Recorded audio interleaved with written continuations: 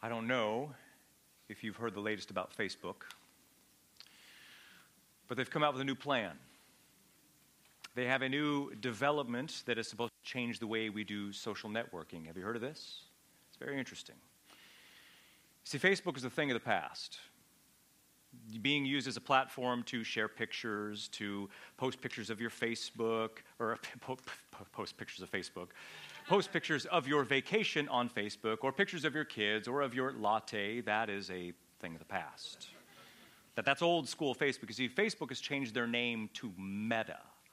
Meta, which means to transcend. It means transcendent. Have you heard of this? And they have developed, get this now, a fully online, immersive, three-dimensional alternative reality called the metaverse. Have you heard of this? The metaverse. What is the metaverse? The metaverse is a 3D digital universe that is an alternative to the real one. In other words, this is a virtual reality version of Facebook. You put on some goggles and a headset, you go online, and you are digitally transported to an alternative reality. Call it a customized, self-made utopia where you get to play God, is what it is. It's all online, it's all digital, and it's all fake. You can go where you want. You can be who you want. You can create whatever kind of reality your heart desires and craves. It is a digital paradise where you are in control. You are sovereign. You get to escape from the problems and the pain and even the people of the world. People are really concerned about this. You can imagine, because what this means is that people will never have to interact with another human being or ever leave the house again. People are concerned about this because that means the ideas and worldviews of a godless corporation will be injected directly into people's minds. People are concerned because millions, maybe even billions of people will be living in a dream world fantasy land to help people escape from what is actually real. This is a problem. The question is, what does meta have to do with Isaiah? That's the question. And the point is, prophecy is not like meta. Prophecy is not virtual reality. What I mean is, prophecy and eschatology is in your Bible not as an escape from reality, it is reality. It reveals that God is sovereign in the present and over the future, and that what He has planned in the age to come for His people is nothing less than a return to paradise and a global kingdom under the Messiah, where He will make all things be the way they ought to be. And people like me, for instance, are really concerned because the failure of many churches to thrive and millions of Christians in those churches, the failure of them to thrive is precisely because they don't know, they don't love, and they don't value the prophets and what God has revealed for the end of the age. And that's one of the many reasons why we are in the book of Isaiah. And for the foreseeable future, that's exactly where we're going to be. Chapter by chapter, line by line, verse by verse, we're going to work our way through this masterpiece of prophetic gold. And when we're all done with that, you will be more prepared to face the onslaught of the world. You'll be more prepared to face reality. And the title of my sermon, you can see, is Kingdom Nostalgia. Kingdom nostalgia. And what I mean by that is that what you're about to see and hear is going to feel very familiar to you. You see, what you're about to see is an alternative reality of the way things would have been before sin entered the world, the way they were before sin entered the world. What you're about to see is also a glimpse of how things will be again when God builds His kingdom in the world. Because when that happens, get this, wars will be no more, the nations will be reached, justice will reign, Israel will be saved, and believe it or not, God Himself will reign on the earth from a throne in Jerusalem. That is in the text. That is the happily ever after of your lives. Which means what you're about to see this morning is a picture of home. Your future home. If you belong to Christ. Because you understand, we are right now living in the ancient ruins of a civilization that in the beginning was created perfect. We live in this advanced technological age that seems so alive and sophisticated on the surface, and yet with all of its innovation and beauty, this world is but a shadow of what it once was and what it will be again. So you need to understand this morning that what you're about to see is not an escape from reality. It is reality. It is future reality, the way things were supposed to be, the way things will be again when the great high king comes to claim his throne, which means what you're about to see is prophecy, biblical prophecy, and the glory that God has ordained to come at the end of the age. And it's all found in Isaiah 2, verses 1 through 5. So let's go there. Let's get a glimpse of our future kingdom home. This morning, I want you to see from our text 4 melodic glories. 4 melodic glories in the future that sustain our souls in the sour of the present. That's where we're going. 4 melodic glories of the future that sustain our souls in the sour of the present. And by melodic glories, all I mean is what you're about to see will be music to our ears. So melodic glory number 1. Number 1, the unrivaled preeminence of Zion. The unrivaled preeminence of Zion. Because the question is, how do you get a wicked people to come to their senses and repent? How do you do that? How do you provoke an arrogant, idolatrous, delusional people to see their sin and yield to God in broken-hearted repentance? That's the question. When there are 2 equal but alternative methods that you would use to bring about repentance. Both are great options. First, to awaken sinners to repentance, you reveal without apology the wrath in the future that awaits them if they don't repent. That's one option. Another option is, and it's equally valid, is that you unfold the glorious kingdom paradise that awaits them if they do. You see? Those are 2 equal ways that you can use to awaken a sinner from spiritual death. Both are good, both are effective, both are necessary, and that is exactly what Isaiah does in chapters 1 through 5, which are all introduction, by the way. Chapters 1 through 5 intro the entire book, and let me just tell you that Isaiah chapters 1 through 5, they are a bumpy ride. What I mean is Isaiah spends the first 5 chapters going back and forth between good news and bad news. And when the news is bad, it is really, really bad. When the news is good, it is very, very good. And he literally alternates chapter by chapter, going back and forth between the 2. And again, the whole point of doing that is to bring the apostate people of God to their knees in repentance. And after giving a roundhouse kick of bad news to the face in chapter 1, we see in chapter 2, Isaiah opens with glorious news of what God has planned in the future for those who yield in submission. Let's read all of verses 1 through 5 again. Here's a glimpse, a prophetic glimpse of our future kingdom home. Starting in verse 1, the word which Isaiah, son of Amoz, saw concerning Judah and Jerusalem. And it will be in the last of the days, the mountain of the house of Yahweh will be established as the highest of the mountains, and it will be lifted up above the hills. And all the nations will stream to it. And many peoples will come, and they will say, come, let us go up to the mountain of Yahweh, to the house of the God of Jacob, and let him teach us from his ways, and let us walk in his paths. For the law will go forth from Zion, and the word of Yahweh from Jerusalem.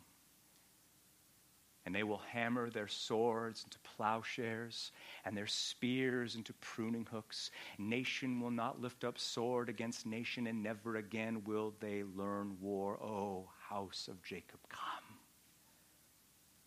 Let us walk in the light of Yahweh. There it is.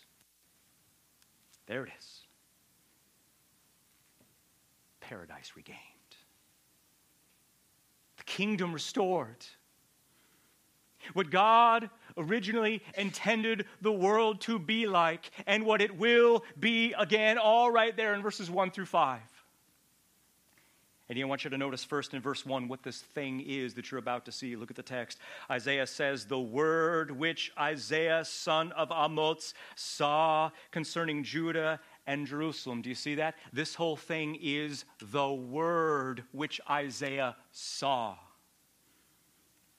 In other words, this was not some mystical experience where he may or may not have heard God's voice. No, this is a prophetic, poetic sermon oracle that Isaiah received directly from Yahweh, and Isaiah saw it. God cracked the space-time continuum and revealed a message to Isaiah about how the world is going to end and how a new one will begin. And notice who or what is the vision about? To whom is the vision directed? It says it is the word about Judah and Jerusalem. Guilty, vile, and helpless Judah, idolatrous, cruel, and vicious Jerusalem. The vision pertains to them. And I just want you to know that when it says Judah and Jerusalem, that is not symbolic for anything else. That is not a symbol or a metaphor for the church. This is literal Judah and Jerusalem and what God has planned for the end of the age. And it has not happened yet, but mark my words, it will happen. What? What is going to happen? Look at verse 2. And it will be at the end of the days. The mountain of the house of Yahweh will be established as the highest of the mountains, and it will be lifted up above the hills. I want you to notice very carefully those opening words in verse 2. It shall be in the end of days. You know what that is? That is code for prophecy. That's code for eschatology. The end times, whatever this is, it has not happened, but it will happen at the end of days. Which days? The days that God has allotted the world to exist in its current fallen condition. And when those days run out, when those days expire, God will intervene and do something radically different. What? What will he do? Look what it says. It shall be at the end of the days, here it is, the mountain of the house of Yahweh will be established as the highest of the mountains. It will be lifted up above the hills. And you can see it, can't you? In high definition, Blu-ray, laser sharp clarity at the center of the vision is the mountain of the house of Yahweh. Whatever that is, and wherever that is, it is loaded with theological and eschatological significance. The question is, what is the mountain of the house of Yahweh? Well, you can tell that word house is clearly not a 1,500 square foot home with a couple bedrooms and some bathrooms and a fence and a yard. No, what that is Old Testament speak for temple. This is a temple. This is Yahweh's temple, maybe even better considered a royal palace in which he resides. And notice in the text, the temple sits on top of a mountain. And that's kind of a big deal because as you're about to see, Yahweh himself will be on that mountain, in that temple, dwelling there and ruling the world from there. And funny thing about that word mountain, there's a theology of mountains in the Bible. Did you know that? In Scripture, God used mountains as literal locations from which he revealed himself and new stages in his plan. For instance, Exodus chapter 3, God appeared as a burning bush and summoned Moses to lead his people out of Egypt, and he did so from a mountain. Exodus chapter 20, Yahweh gives the law to Israel from a mountain. Matthew 5 through 7, Christ preaches the greatest sermon in the history of the world, and he did so on a mountain. Matthew 28, Christ, the risen Christ, reveals his global mission to make disciples of all the nations, and he did so from a mountain. And here in the future, at the end of the days, Yahweh will rule the earth and be worshipped by the nations on a mountain. Can you handle that? Maybe the better question is, can you even wait for that? And of course, the question still remains, doesn't it? What and where exactly is this mountain? Can this place be identified on a map with any sort of clarity at all? And absolutely it can. The context itself defines what exactly and where exactly this is. For instance, look at verse 3. The nations will call this the mountain of Yahweh. Okay. Verse 3, it's called the house of the God of Jacob. Fine. Verse 4, however, blows this thing wide open. We find out that on the mountain of the house of Yahweh is none other than Zion, another name for Jerusalem itself, the literal city in the ancient Near East, and which still exists today, obviously. And guess what? In the middle of Jerusalem is a mountain. Well, it's kind of a big hill, but there is a mountain. And it used to be called Mount Moriah. And then it became Mount Zion, the place where Abraham built Isaac to sacrifice him. It is where Solomon built the temple. And what that means is, listen very carefully, what that means is that the scene of the vision is not some ethereal heavenly realm out there somewhere, but it is the very earth on which you exist, and in particular, Jerusalem. You understand, paradise was lost on earth. Paradise will be regained on earth. And I'm wondering if you're okay with that. What I mean is, most people's conception of the future and the age to come consists only of vague notions of heaven in which we're still trying to shake the lame medieval image of playing harps in a toga while sitting on a cloud.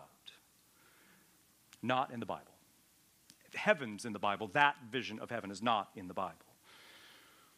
What I'm saying is, listen very carefully, you need to make room in your theology for geography. Geography is simply theology made visible, meaning the literal completion of the covenants that God made with his people demands their tangible, physical fulfillment on the earth in a literal kingdom ruled by the Messiah. Because a global kingdom, you understand, was God's very plan, even from the beginning. And you see it in the text, don't you? The prominence of the mountain, the centrality of the mountain, the supreme elevation of the mountain upon which the temple sits. Look very carefully at verse 2. Notice the language. The mountain of the house of Yahweh will be established as the highest of the mountains. It will be lifted up above the hills. Meaning what exactly? Meaning what? That it'll be the highest. It'll be above the hills. Meaning what? Well, it could mean that in the age to come, this will be the highest mountain in the world. It could be.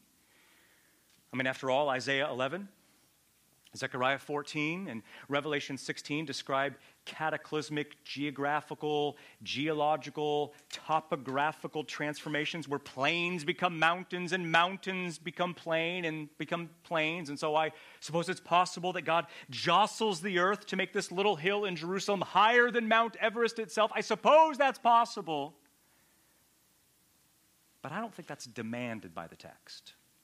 I don't think it's demanded. You know why? Because those two words, look at the words, highest and lifted up. You see those words?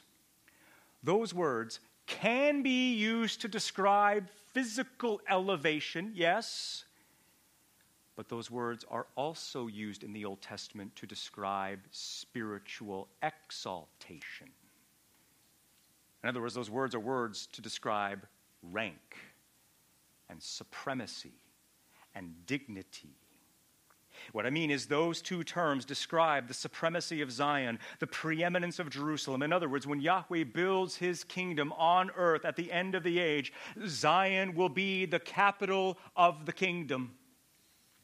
the headquarters of the king, the center of the earth, the city of God, and the most important piece of real estate on the planet. Why? Because God is there. And the implications of this are staggering, aren't they?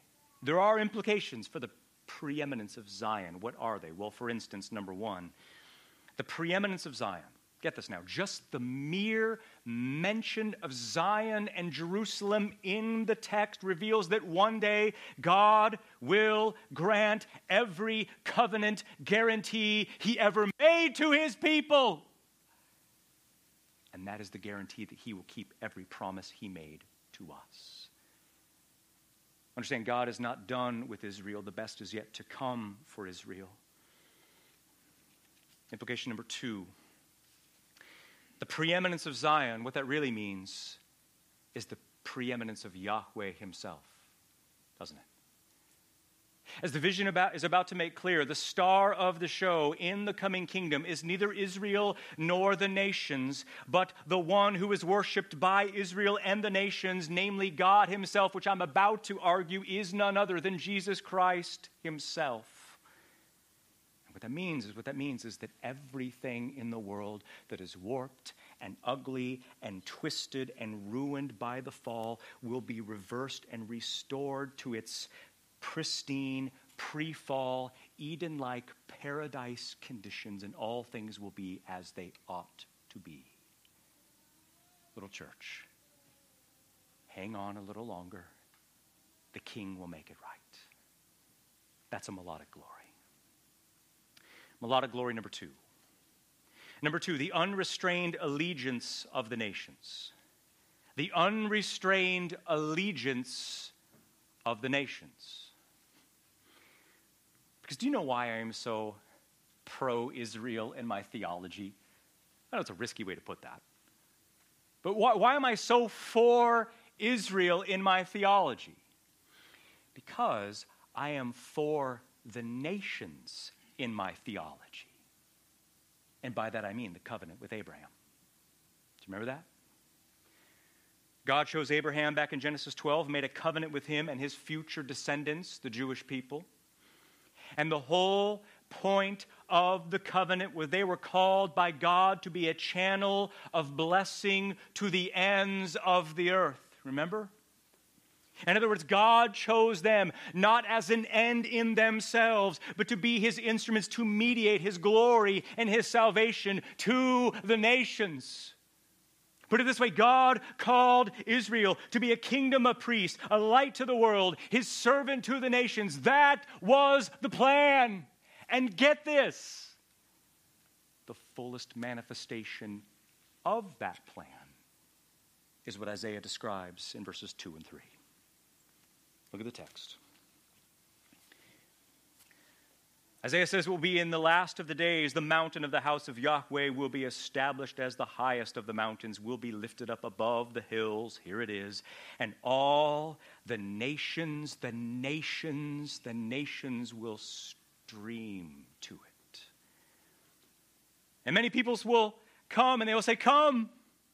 Let us go up to the mountain of the house of Yahweh, to the house of the God of Jacob. Let him teach us from his ways, and let us walk in his paths. Why? For the law will go forth from Zion, and the word of Yahweh from Jerusalem. And you can see it, can't you? Israel is in the text.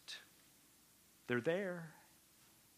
And although clearly they are the hosts of the party, the guests of honor at the party are the nations.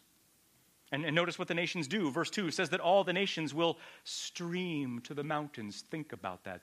Kol hagoyim, all of the nations. Muslims, Buddhists, Hindus, animists will one day renounce their false gods.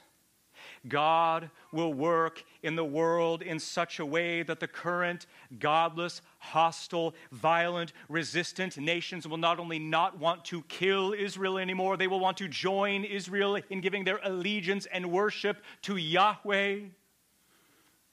How will we do it? How will God bring this global transformation about? How is he going to do that? And that's a question for verses 6 through 22, which is what we're going to see next week. But the short of it is that God in the future will bring the blowtorch of his wrath in a future time of judgment. And although many will die unrepentant in the flames of Yahweh's wrath, many also will be saved. It's called the Great Tribulation. That's a thing. I believe in that.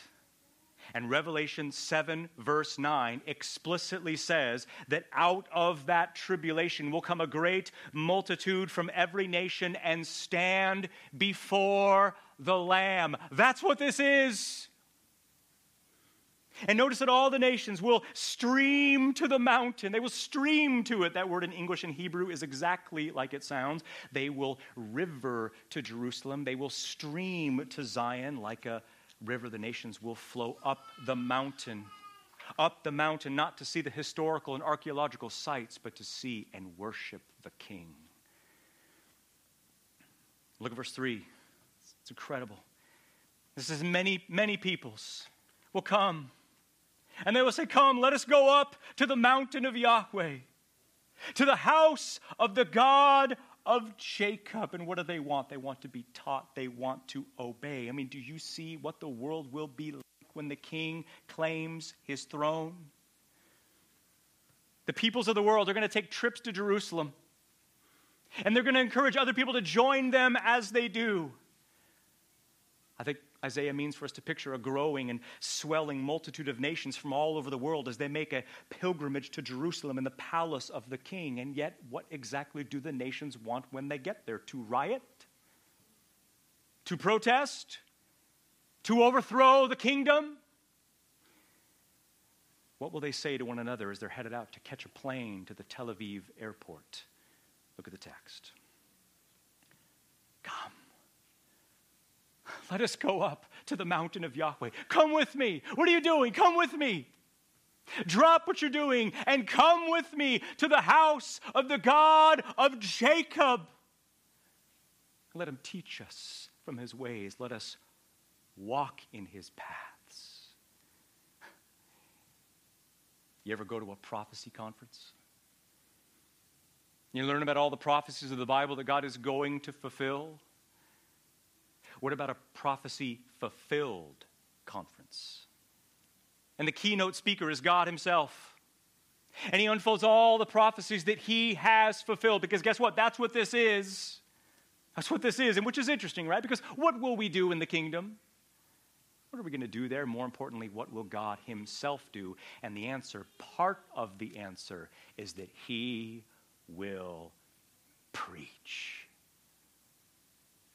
He will preach sermons, and he will teach seminars to the nations, and he will unfold theological mysteries that will blow our minds, and he will instruct the nations how to apply his word to their lives. And spoiler, I just want you to know, I believe this to be Christ himself, that he will be the one preaching and reigning from Zion. What will that be like? To hear a sermon from the lips of the King.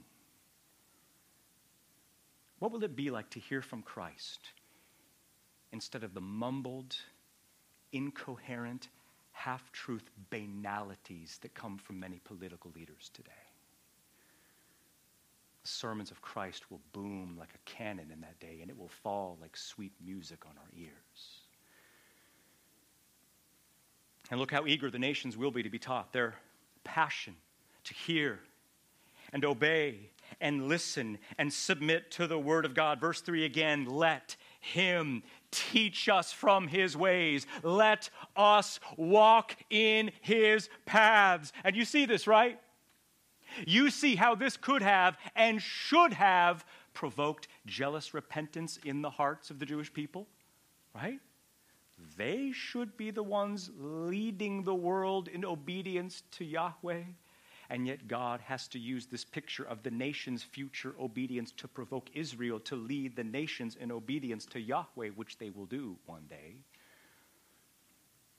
But one day all the nations of the earth who currently hate God and despise God and rebel against God and shake their fist against God, Psalm 2, all they're going to want is to understand the Word of God and apply it to their lives. The desire of the nations will be satisfied submission and glad-hearted obedience to the word of God. Imagine what that will be like. The nations will be saved. And the evidence of their salvation will be a passion not only to hear God's word and to devour God's word, but to obey God's word. Because look at the end of verse 3. For the law will come forth from Zion, and the word of Yahweh from Jerusalem. In other words, the law of God will be the law of the land. The word of God will be the absolute final authority on everything. And so by way of application, it makes absolute sense, doesn't it? Why we make such a big deal about the word of God in our lives, doesn't it? It makes sense of why we make such a big deal out of that. Because you see, if the word of God will have the supreme place of importance in the ideal world and society, when God rules the world, it just makes sense that the word of God should have the supreme place of authority in our lives today. Don't you see, our lives, our homes, and our churches, they are not the kingdom. This is not the kingdom. But what it is a foretaste of the kingdom. Which means true kingdom living consists in having the word of God as the supreme and central place in your life and in your affections. The question is that what you see in your life? Is that what you see? The word of God is the supreme place of importance in your life and in your affections. Are you hungry? Is your greatest desire and greatest passion not only to know God's word and to devour God's word, but to obey God's word? Is your life a preview of the kingdom? Do you desire satisfied submission and glad-hearted obedience to the word of God? Because that is exactly what the world will be like when Jesus Christ arrives. Which brings us to melodic glory number 3. Number 3, the universal dominance of Yahweh. The universal dominance of Yahweh, and by dominance I simply mean God's sovereign rule over the world, and not even just rule, because tyrants and dictators can do that. Rather, what I mean is when God takes the whole planet filled with violence and chaos and brings all things to a perfect state of order and equilibrium, which is precisely what Isaiah describes in verse 4. Look at the text. And he, that is Yahweh, will judge between the nations. And he will, many ways to translate this, he will decide with fairness or render decisions for many peoples. Notice the result of that. They will hammer their swords into plowshares and their spears into pruning hooks. Nation will not lift up nation, sword against nation, and never again will they learn war. And there it is. That's what you want, isn't it? That's what everybody wants. What the planet calls world peace. Justice for all, that's what this is. That's what everybody wants. And you have to understand what this is. This is not some godless utopia or some superficial socialist dream world. No, what this is God himself entering the planet mutilated by sin and single-handedly ending the reign of terror in the world. And you remember what they say, don't you? Absolute power corrupts. Absolutely, and that's true. Absolutely it does. Absolute power does corrupt, absolutely.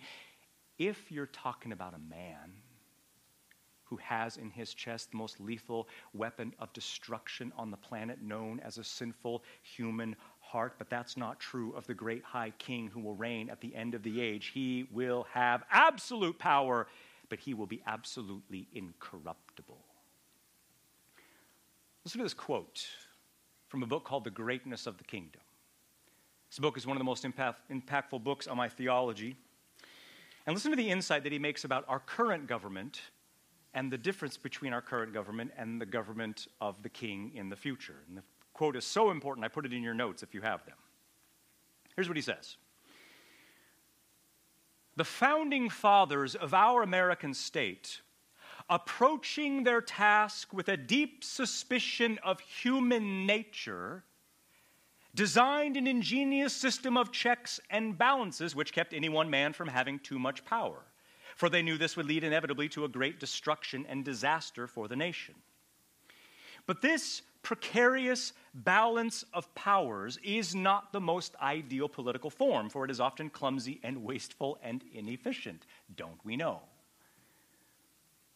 But when God's own glorious King takes over the kingdom of the earth, it will be safe at last to concentrate all the powers and functions of the state in one person.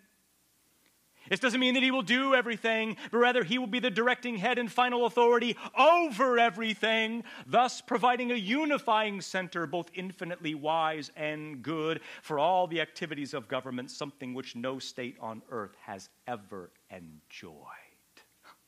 It's brilliant.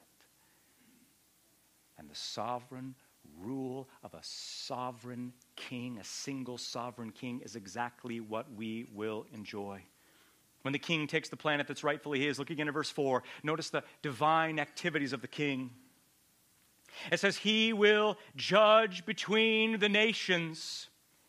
He will decide with fairness, render decisions for many peoples.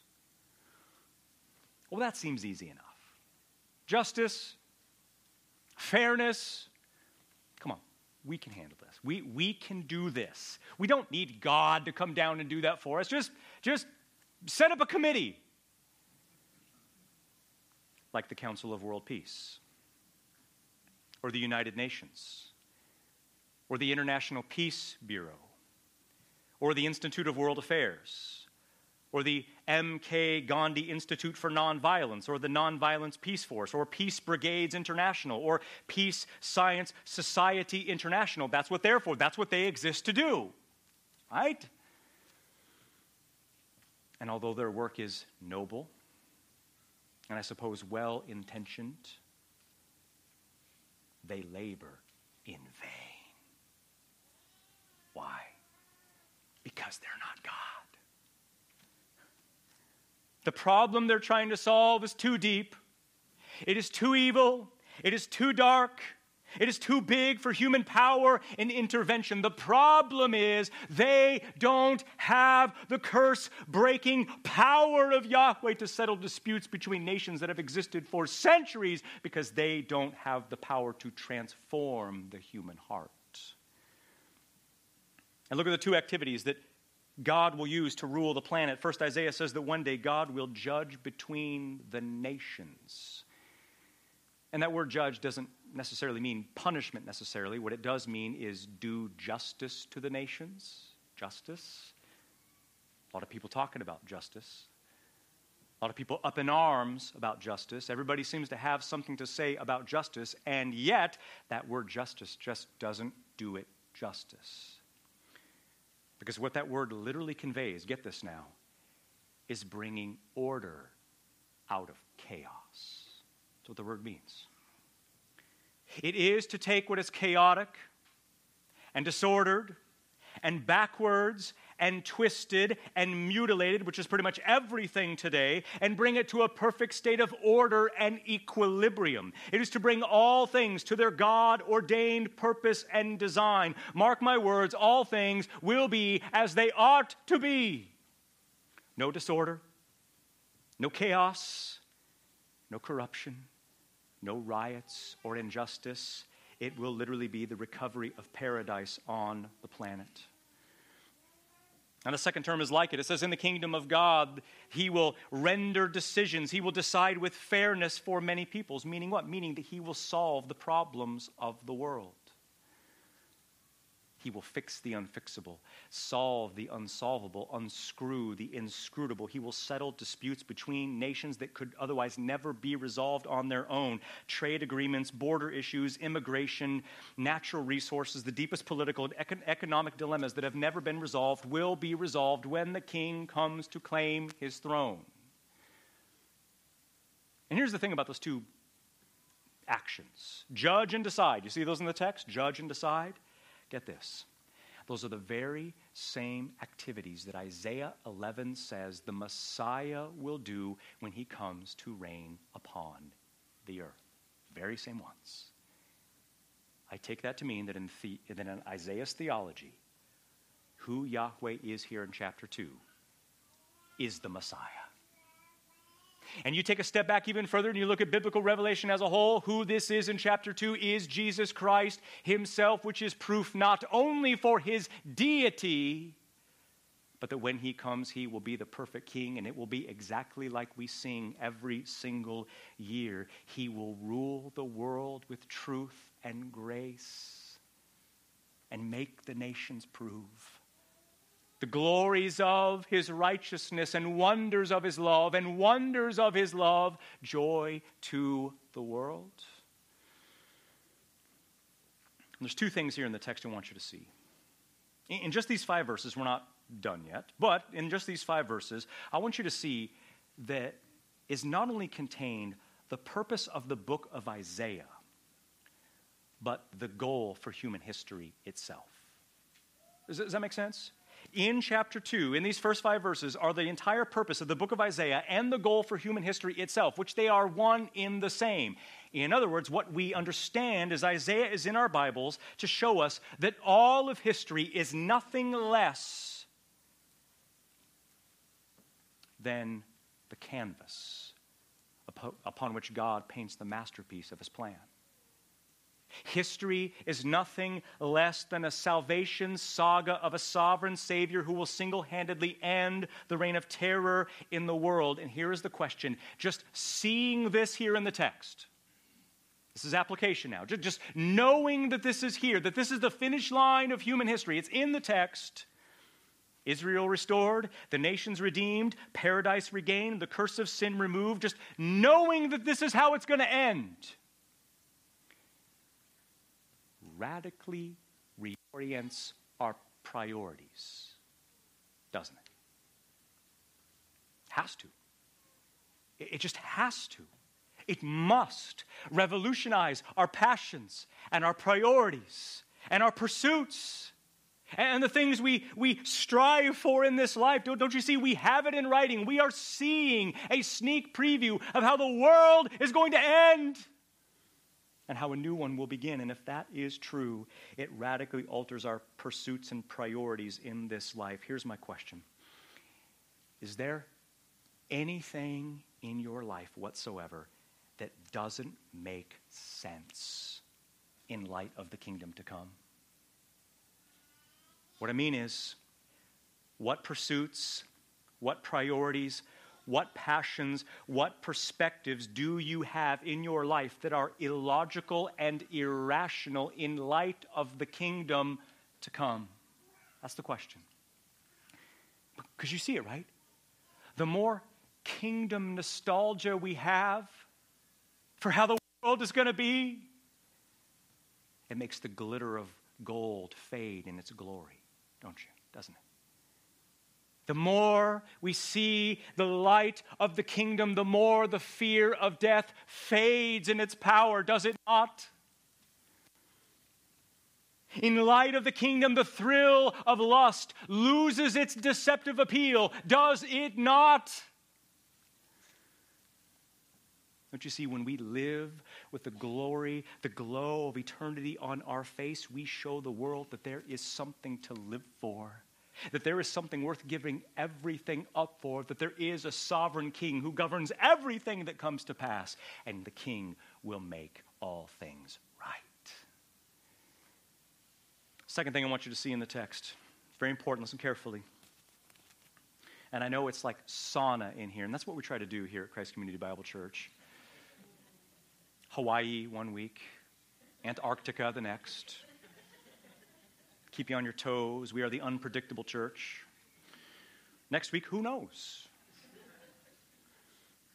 The thing I want you to see here in the text is that the same power that will reconcile hostile nations together when Christ arrives, get this, is the very same power available to you in the relationships of your life. Does that make sense?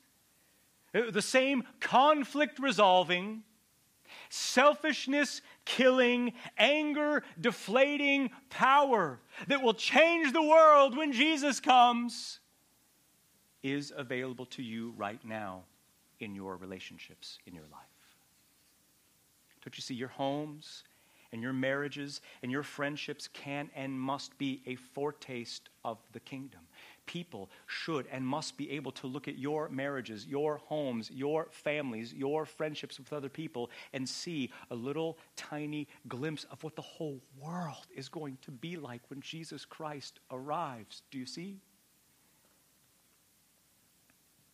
So if you see patterns of anger, conflict, even violence in your relationships, I want you to talk to the leadership about that. I want you to get help. We want to help you. We want to serve you. But I also want you to see that the kingdom preview power you need for all of your relationships is mediated to you through the pages of Holy Scripture. That power is available to you in the Word. I'm not saying that if you just read your Bible, everything is magically going to go away. I'm not saying that. But what I am saying is that any chapter of the Bible, humbly read and carefully applied, will make your relationships a sample of the kingdom. Fourth and final melodic glory. Number 4, the unparalleled experience of peace. The unparalleled experience of peace. You know, it's astonishing to me, and I know that it is to you, that the solution that many people come up with to solve the problems of the world is to defund the military and defund the police, right? There's the solution. Just defund it. Cut it off. Cut the budget. Less cops, less soldiers, less guns, less bombs, and somehow that will magically make put the Humpty Dumpty of the world back together again. And truth be told, defunding the military and the police is not actually a bad idea. I'm actually really on board with that idea. I really like that idea. I think that's a great idea. I think we should do that.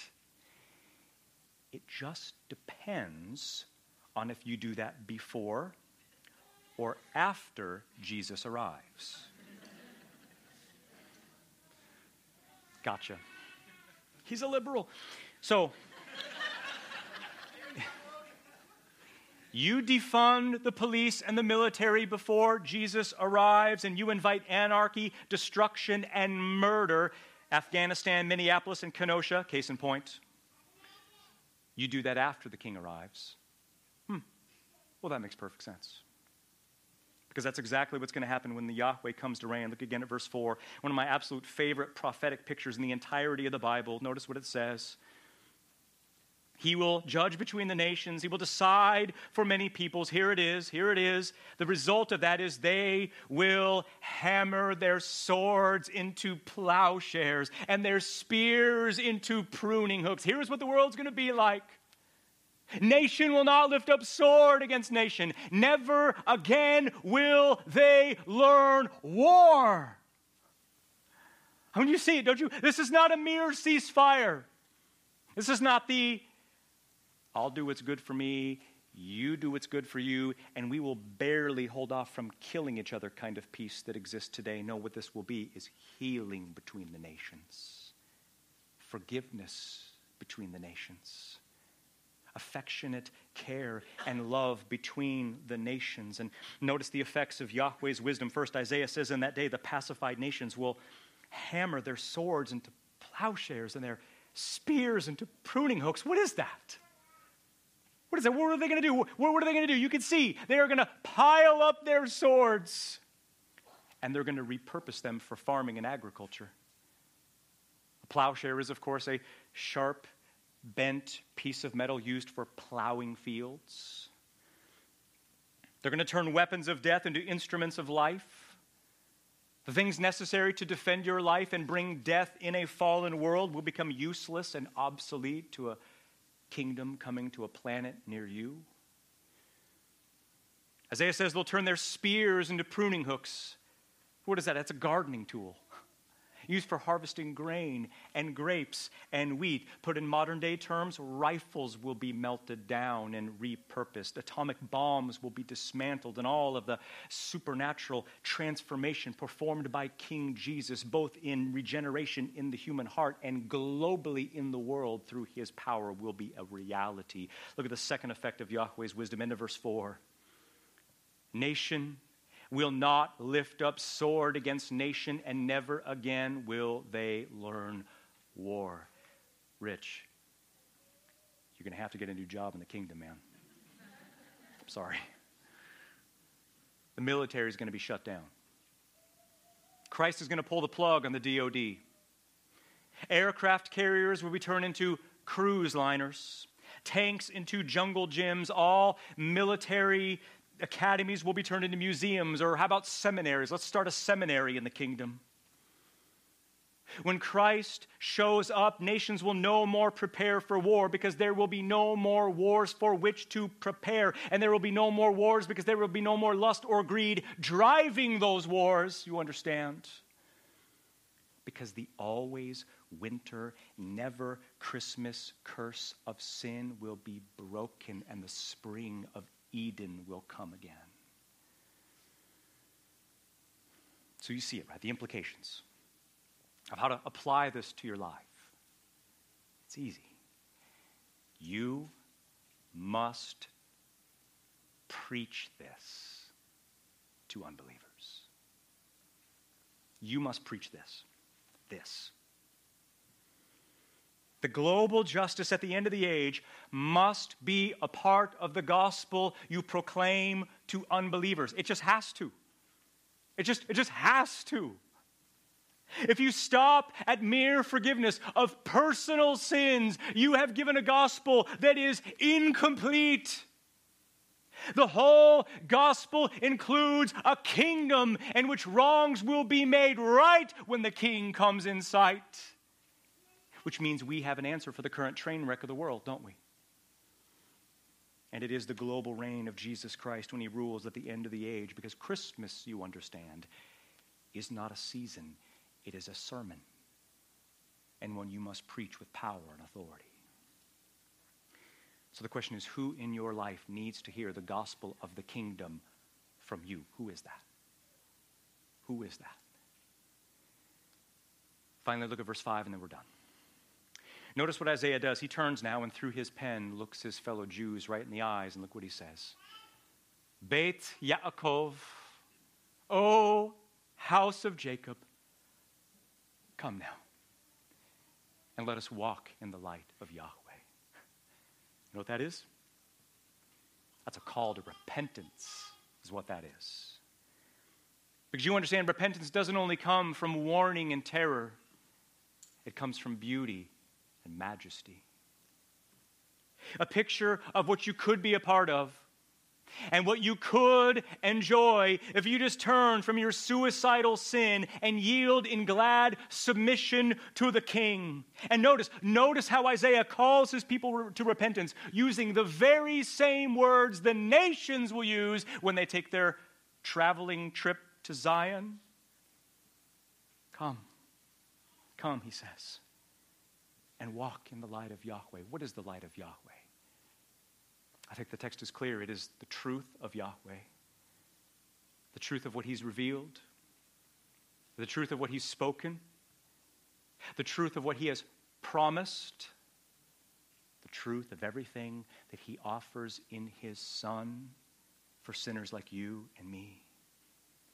And what he offers in his Son is nothing less than the treasure of salvation paid in full, and a place in the kingdom for all those who bow to the King in thirsty submission. And so you here who sit this morning in spiritual darkness, and there may be some, I say to you right now, come and let us walk in the light of Yahweh.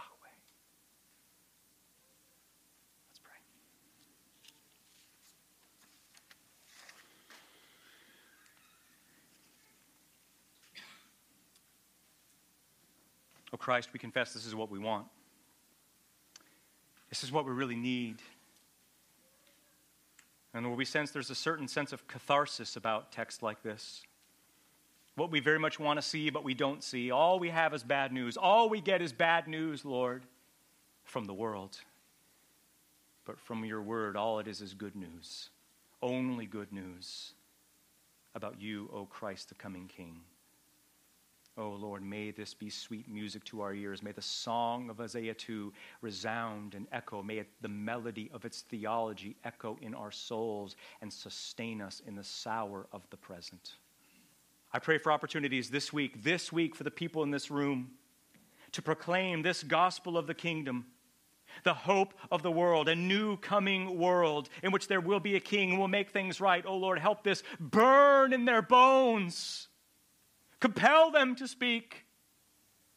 Don't let them be silent.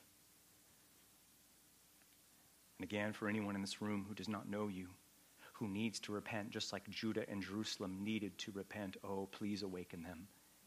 May their eyes be open to the light of Yahweh, and may they come as sinners, great sinners who need a great Savior.